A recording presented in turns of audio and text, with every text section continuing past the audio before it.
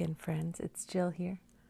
Today I saw a quote from a mental health professional that said, "It's perfectly normal to feel both grateful for health and family time and slowing down, and exhausted, stressed, trapped, and worried."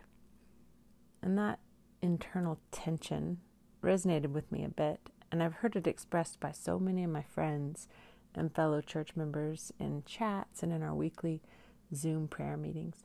Things like, "It took me a long time to realize this was hard for me. I work from home anyway, so not much has changed. My family's healthy, and I'm having a really hard time." Or, "I feel guilty and confused about having a hard time because everything is okay, and so many people have it so much harder." Or, "Our pace of life is really slowed down, and there's so much that I really value about that, but there's just so much heaviness, and it's weird to feel in some ways more relaxed, but at the same time, way more worried." And this tension may not be your experience at all, but it is for some. And I'm guessing as things slowly begin to reopen, that many of us will sense that same internal emotional tension, relief and hope that an easing of restrictions signals positive change, but also apprehension. What will this mean? What will it look like? Will my loved ones be able to remain safe? What is normal going to look like now? Will my business be okay? Etc., etc. And in Philippians 4, Paul reminds the church in Philippi that followers of Jesus have something to do with our anxiety, somewhere to take it. And interestingly, he brings up this very idea, so applicable to many of us right now, the reality of having very real cares and concerns, and a lot to be thankful for at the same time. And he invites us to bring our concerns to Jesus, hopefully easing that vicious, anxious mental rumination that can happen, especially when I'm trying to sleep. And bring those to him, joined together with our gratitude and our thanks and our praise. Tonight I'm just going to read a few verses 4 through 8 of chapter 4 in Philippians, mainly from the NLT, a little NIV. And then I'm going to go back through them slowly, praying a bit and leaving a little space for your own prayer and reflection. I hope that'll be an encouraging passage from Scripture for us to sit in tonight. So here we go. Always be full of joy in the Lord. I say it again. Rejoice. Let everyone see that you are considerate in all you do. Remember, the Lord is coming soon. Don't worry about anything. Instead, pray about everything. Tell God what you need and thank Him for all He has done.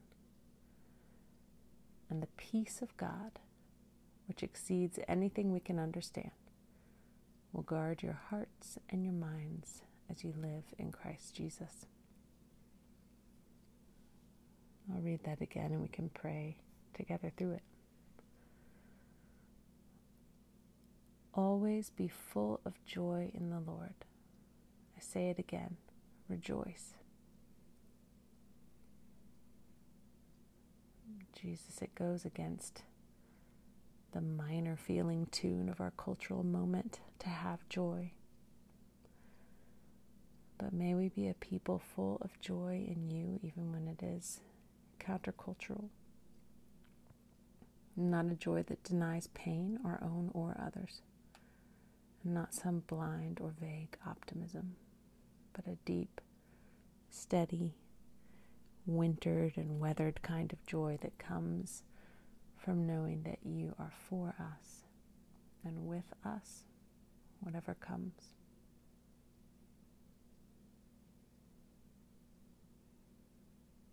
In verse 5, let everyone see that you are considerate in all you do. The NIV says, let your gentleness be evident to all.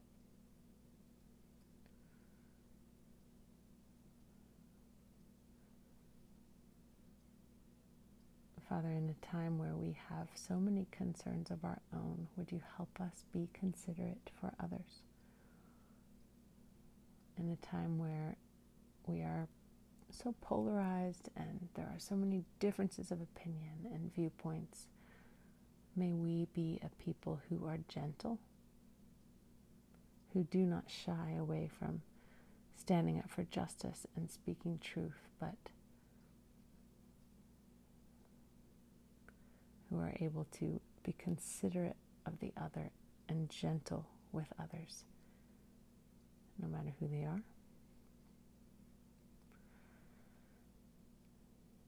Let us be considerate and gentle on Facebook and Instagram. Let us be considerate and gentle when we decide to wear a mask to protect other people that we're around. Everything that we do, even the little things, the ways we interact with our family, the tone of voice we use, would you shape us into a people so where everyone can see that we are thoughtful, considerate, and gentle. May it be evident in us. Remember, the Lord is coming soon. Would you help us remember this? May it shape the way we live. You are coming again. You will right all wrongs. You will make all things new. Would that give us hope? And would it spur us to love?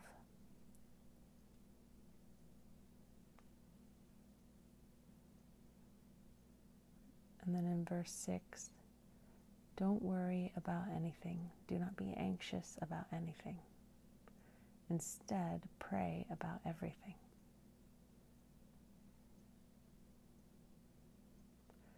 What are you worried about? What's giving you anxiety? And can you bring those to God even now in prayer? Because we don't have to carry them by ourselves.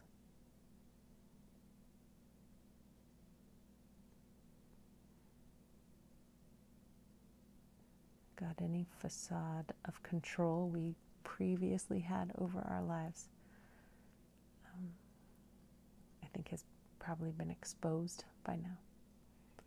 And that has left many of us feeling vulnerable and worried.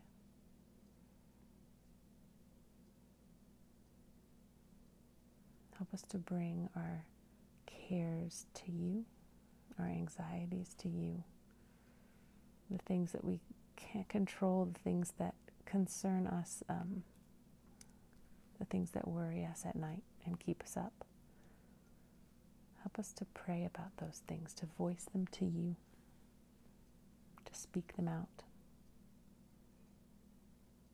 And Paul says, tell God what you need and thank Him for all He has done. And there's that coupling of the concerns, voicing those before Him in the context of thankfulness for who He is and what He's done. So even now, can you tell God what you need?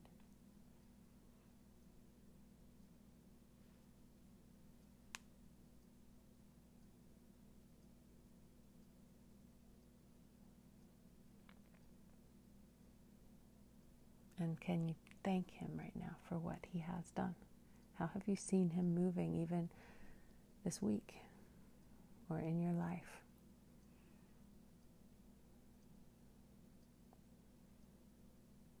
Thank Him for that.